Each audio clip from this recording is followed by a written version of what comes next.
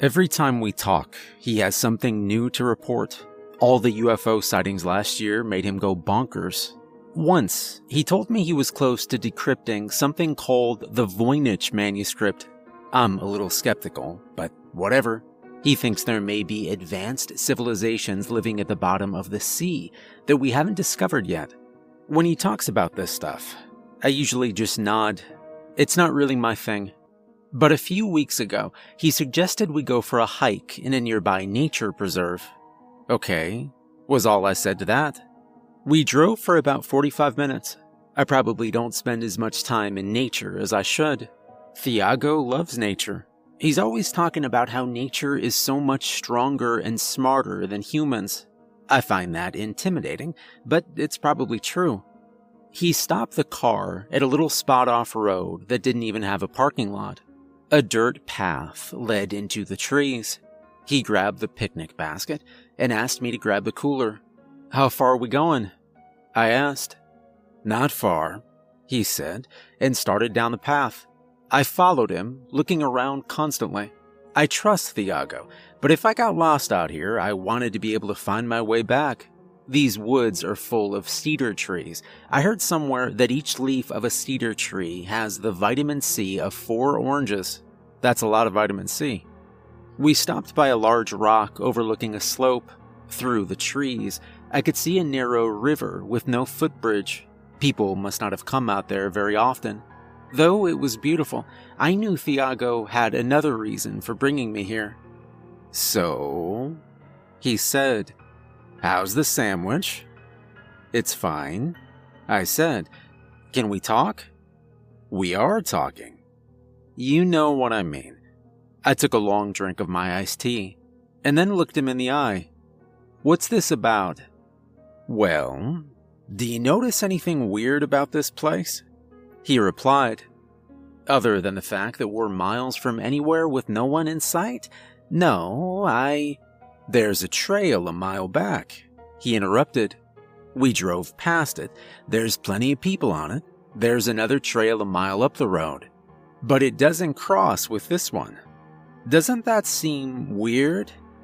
"I don't know. Maybe people just don't like this trail as much," I replied. "Do you like it?" "Well, I've barely seen it. We've only done like half a mile." You know how some trails have those little things at the start that say what animals and how far the trail is?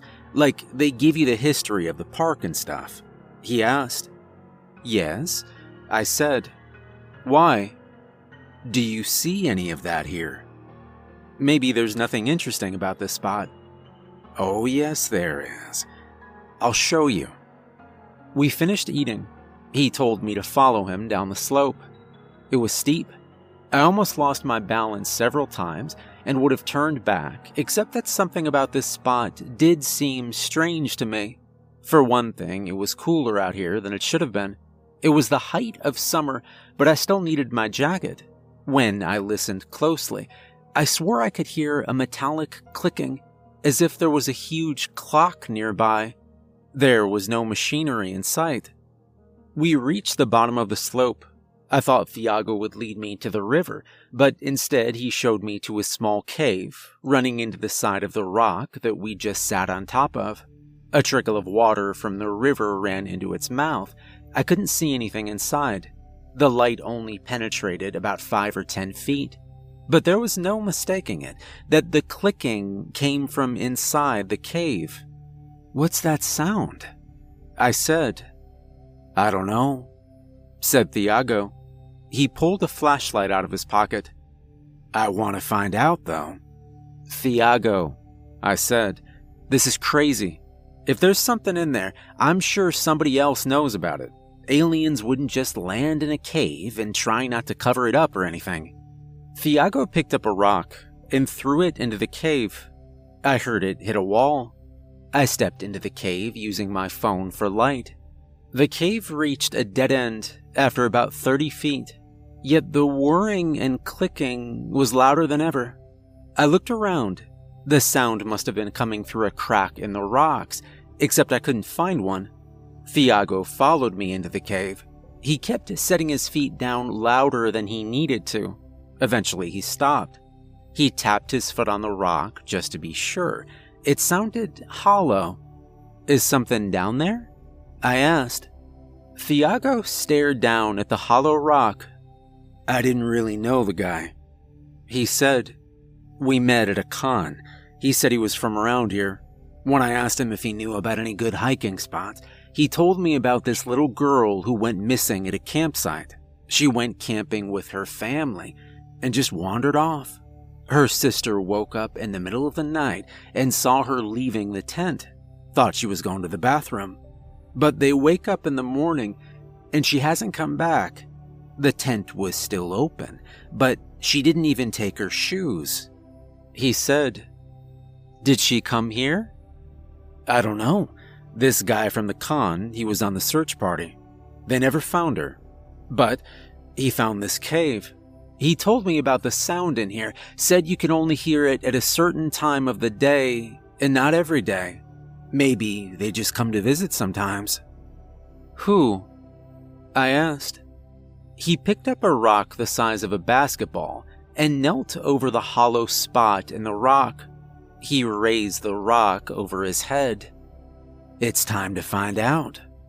"Stop," said a little girl's voice.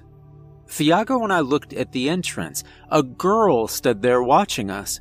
She came closer. I noticed that she wasn't wearing shoes. I guessed her to be about 12. "Are you the girl?" asked Thiago. "I saw your picture. Your family." The girl shook her head. She stepped to the left wall of the cave and started tapping on it with her knuckles. "If you want to get down there, you don't go through the floor," she said. "I mean, you can, but the fall will kill you." "So how do we get in?" I asked. "You don't get in," said the girl. "More like it gets you." "What?" I said. She picked up a small rock and threw it at the ceiling. The sound it made as it hit was like a knock on a door. The ceiling was empty too. After the rock hit, a rumbling sounded above us. "That's where they are," she said. "You have to be careful. If you try to get in before they let you, you can die." The rumbling was getting louder. The whole cave started shaking. I was thinking we should get out. Pebbles and dirt were falling from the ceiling. I started towards the mouth, but Thiago grabbed my shoulder. "We've come this far," he said. "I want to find out where it goes." The little girl came towards us as the rumbling grew louder. I was sure we'd get crushed by something falling on us. Instead, the ceiling split open and fell away from us as if gravity had reversed itself. My mouth fell open. The three of us were sucked into the chasm. We were falling up. I didn't know how any of this was possible. As we flew upwards into the opening that should have taken us through the top of the rock we just sat on, I felt Thiago's grip on my shoulder. I'd heard stories of people who'd wandered off into the woods and been found miles away with no dirt on them or footprints showing how they got there. This little girl had survived for a year in the woods without shoes or even dirtying her clothes. Well, we were going to find out where this rabbit hole led together. We didn't fall for very long.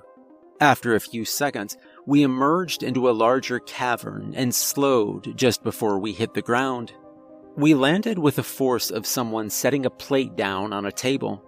I stood up and looked around. Above me was a rocky ceiling. For a second, it rippled like the surface of a lake, and then it solidified. Thiago stood up. "There's light. Where's it coming from?" "Somewhere in the center," I said. The floor was uneven, but we climbed over the jagged rock formations. Though we moved at the same speed, Thiago got to the center a few seconds before I did. I couldn't figure that out. When I caught up with him, I saw a pool in the floor with something glowing under the surface. Whatever it was, It was bright enough to fairly illuminate the whole space. "It's very peaceful," said Thiago.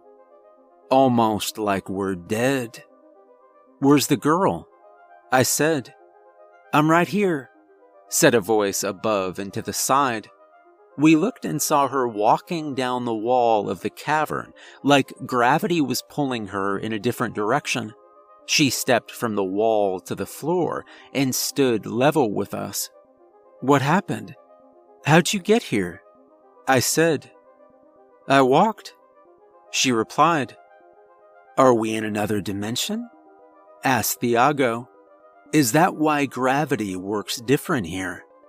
"Well, it works differently for me," she said. "I don't think you should try walking on the walls." "Who are you?" I asked. "Marita," she said. "Pleased to meet you." "How do you know about this place?" asked Thiago. Marita didn't answer. She just walked past us and over to the pool. I thought she'd dip a toe into the water, but instead she just looked into the glowing orb under the surface. I couldn't look at it directly. It was like the sun. But she didn't seem to mind the intensity of the light. "It's weird," she said. "When I was little, my mom would read me picture books. I always wished I could take the characters out of the books and make them real so I could play with them. But my mom said I couldn't do that because they were just pictures. What a weird thing to say to a little kid." "Is this place like one of those books?" I asked. "You're missing the point," she said.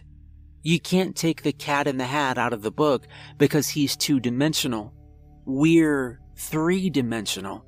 He's not meant for this space." "What are you saying?" said Thiago.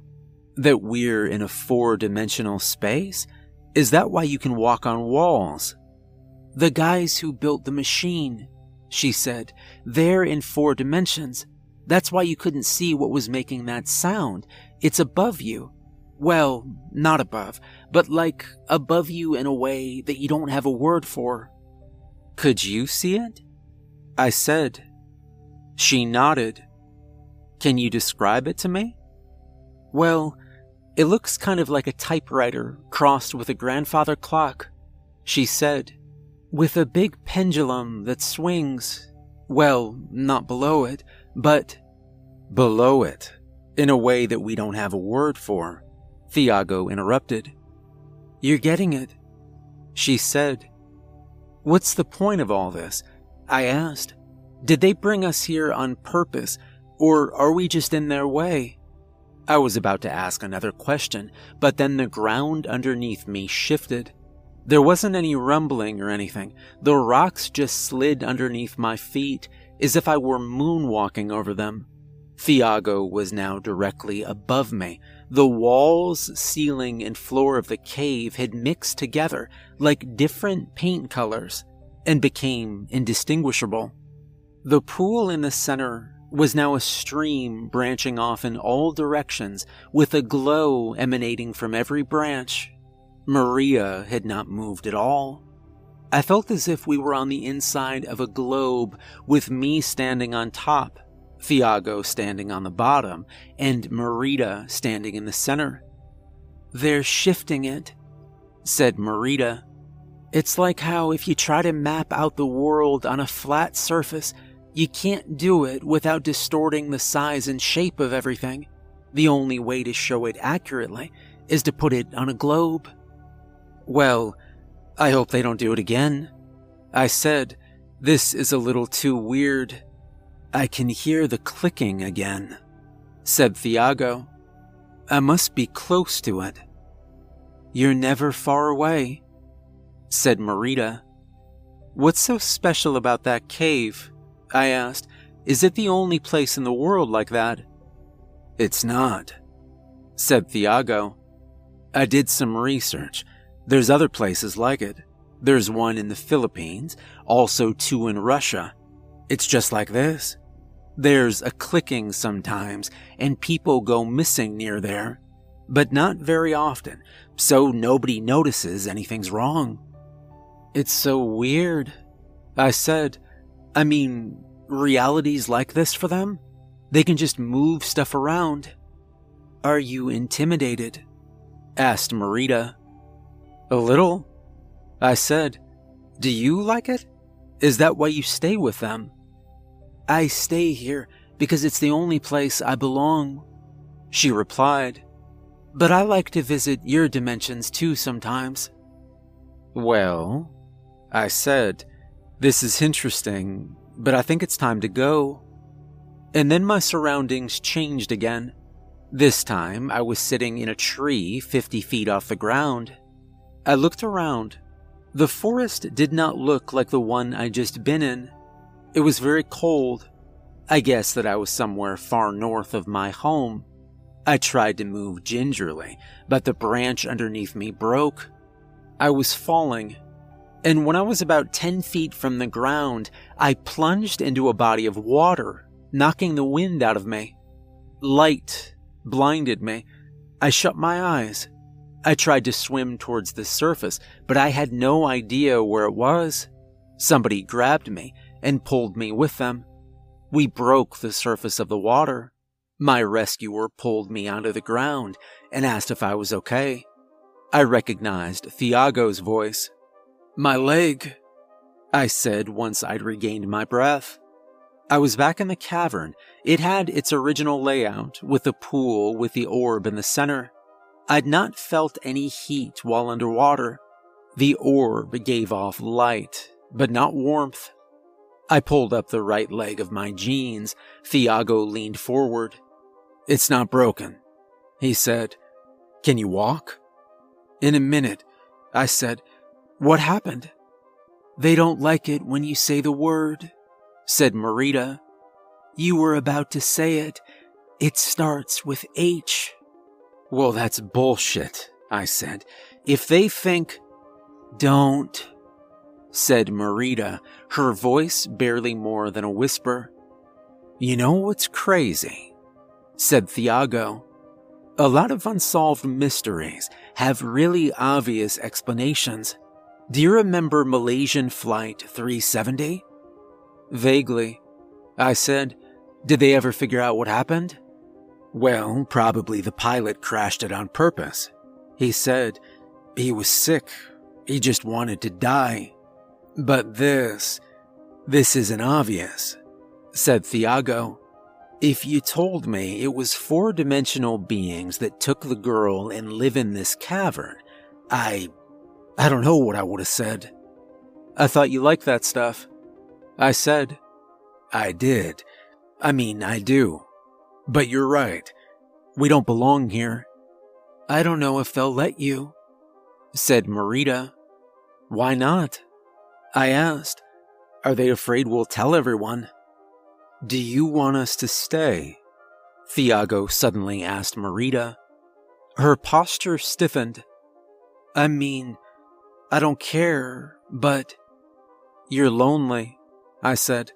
You don't want to go back to your family, but you hate not having any people here to talk to. Nobody brought you here, said Marita. You found the cave. But you brought us here, said Thiago, gesturing at his surroundings. Marita put her hands on her forehead. It was the most vulnerable I'd ever seen her look. I can't go back, she said. It's not just my family. I live in 4 dimensions. I can't go back to 3. It's just not right. Will you stay here? Please. Thiago and I shook our heads. We have to go back, I said. I stopped myself before using the H word.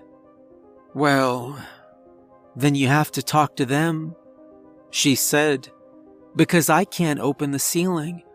I'm sorry. Where are they? I asked. She pointed into the water. I looked at the glowing orb. The light didn't hurt my eyes as much, but that didn't mean I wanted to swim down there. With some difficulty, I stood up. Thiago was right. This would feel a little like dying. Marita looked disappointed. I think she was expecting us to stay with her forever. Maybe being in 4 dimensions also stunts your emotions. I approached the water. The orb was essentially a perfectly spherical light bulb. No visible cracks or dents anywhere. I wondered how many other people had found their way here. Did the orb let anyone go back? I stepped into the water. It was lukewarm. Just before my head went underwater, I stopped. What do I tell them? I said, "Tell them they can't just hold us prisoner," said Thiago. "It's not right." I dove under the surface and swam down towards the orb. The water didn't bother my eyes, although it was now very hard to tell which way was up. It looked like the surface was in every direction. Somehow I didn't feel the need to come back up for air. The orb was right in front of me. I came closer. I'm not sure if I touched the orb or if it reached out to me. All I knew is that I was now sitting at the table in my living room. I was fully dressed and able to breathe. The refrigerator door closed, and my 5th grade teacher, Mr. Ford, came into the room carrying 2 glasses of iced tea. "How you been?" he asked me as he sat across from me and set 1 glass in front of me. Bubbles came from my mouth as I spoke. This was too weird. I was still underwater, but experiencing all of this. What were Thiago and Marita seeing right now? "It's peach tea," said Mr. Ford as he took a sip. "Your favorite." I took a sip. It was good. He even knew that I liked it without sweetener. "Are you them?" I asked. He looked confused. "The 4-dimensional people. Is this how you talk to us? This place looks like my home." "This is your home," said Mr. Ford. He was a stocky, red-headed man with a beard. "If you walk out your front door, you can say hi to your neighbors. I think they're just getting home." "Will they see that I'm making bubbles?" "They'll probably just think you have the hiccups." "What do you want?" I asked. I mean, why any of this? Why come to Earth? "You're asking me," he said. "I'm just your old teacher." Okay, he said with a half smile. He did not smile like my old teacher. "Truth is, we don't know what to make of you guys." "Of what? Humans?" "Yeah, I mean, some of us think we should just leave you alone, and some of us think maybe you've got something to teach us." "What about Marita?" "She's a special case," he said. "I don't know how, but she found her way to us. It's not the first time, actually. Maybe that's why we keep coming here." "What's that ticking sound?" "You mean, what's the machine do?" "It's how we get around. We travel through different dimensions. The machine helps us figure out where we're going, when we're going." I finished my iced tea. See, most of the time, if aliens are coming to Earth, people think it's either to study us or invade. You sound like you can't make up your mind. "Well, we're not really aliens." He sipped his iced tea. I looked out the window. The side of the house on the right was visible, but not the front. I couldn't hear anything from where I sat, but that didn't mean the neighbors weren't home. The old man didn't have conversations on his porch as often as he used to. "What are you thinking?" asked Mr. Ford. "I'm thinking about what I'm gonna do now that I know you guys are out there," I said. "I don't know who will believe me. I mean, I've had some pretty crazy shit happen to me. But now I know that well, whatever you say you are, you're not from Earth. I guess you don't want us to know about you." Mr. Ford sipped his iced tea again. Sometimes he acted like my teacher, and sometimes not. The way he steepled his fingers as I spoke was a perfect imitation. "You gotta send us back," I said. "Marita can stay with you. She'll be fine, but Thiago and me, we have families and stuff." Mr. Ford stood up suddenly. He knocked over his glass, causing the remainder of the iced tea to spill over the tabletop. I could hear my neighbor's door open. It would be getting dark soon.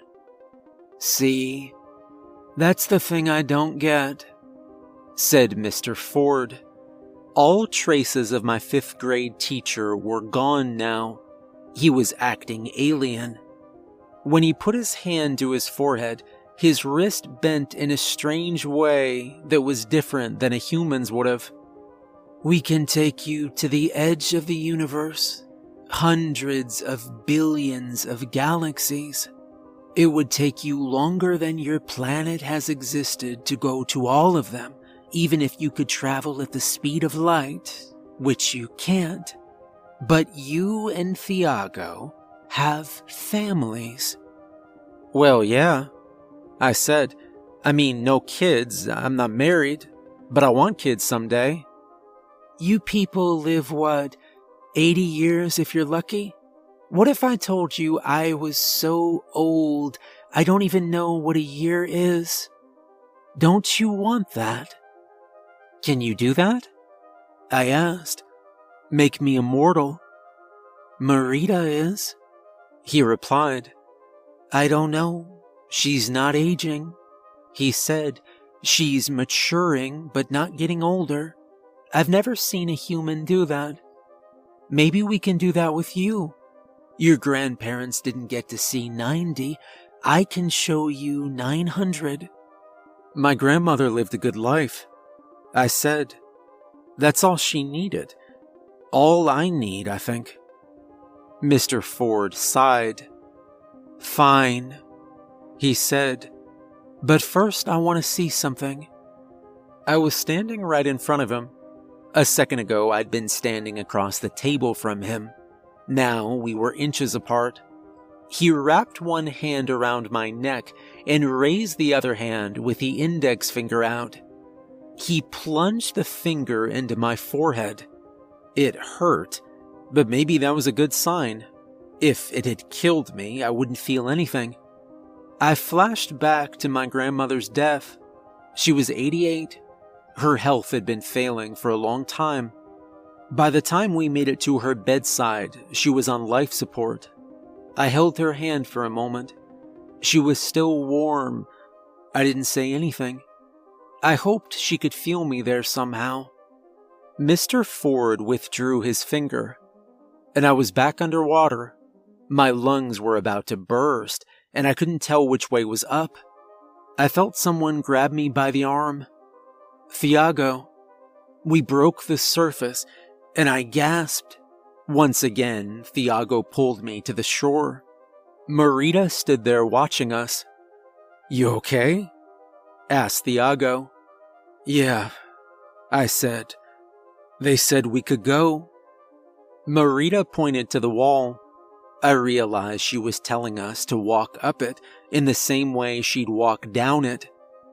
"Are you gonna be okay?" I asked her. "I'll manage," she said. "What did you see while I was down there?" I asked. "The water turned into a kaleidoscope," she said. "We couldn't see you until you came back, just a bunch of crystals." I looked at Thiago. He nodded. Walking up the walls proved as simple as placing one foot against the stone and leaning into it. Somehow gravity shifted with us. We were still wet by the time we reached the car. "Are you going to tell anyone about this?" I asked. "I'll post about it," he replied. "No one will believe if we tell the full story, but we should tell it. Let the truth get out there." I arrived home to find 2 empty glasses on my dining room table. One was on its side, and some liquid had stained the finish. I heard through social media that Mr. Ford had died in a car accident. As I was going through some old knickknacks, I found the last birthday card my grandmother sent me before she died. I could have sworn that I threw it out. "I know" were the only words on the inside. It was definitely her handwriting. I'm not sure what to make of the knowledge that there are four-dimensional beings out there that are baffled by us. If I ever see my grandmother again, though, maybe I'll ask her what she thinks.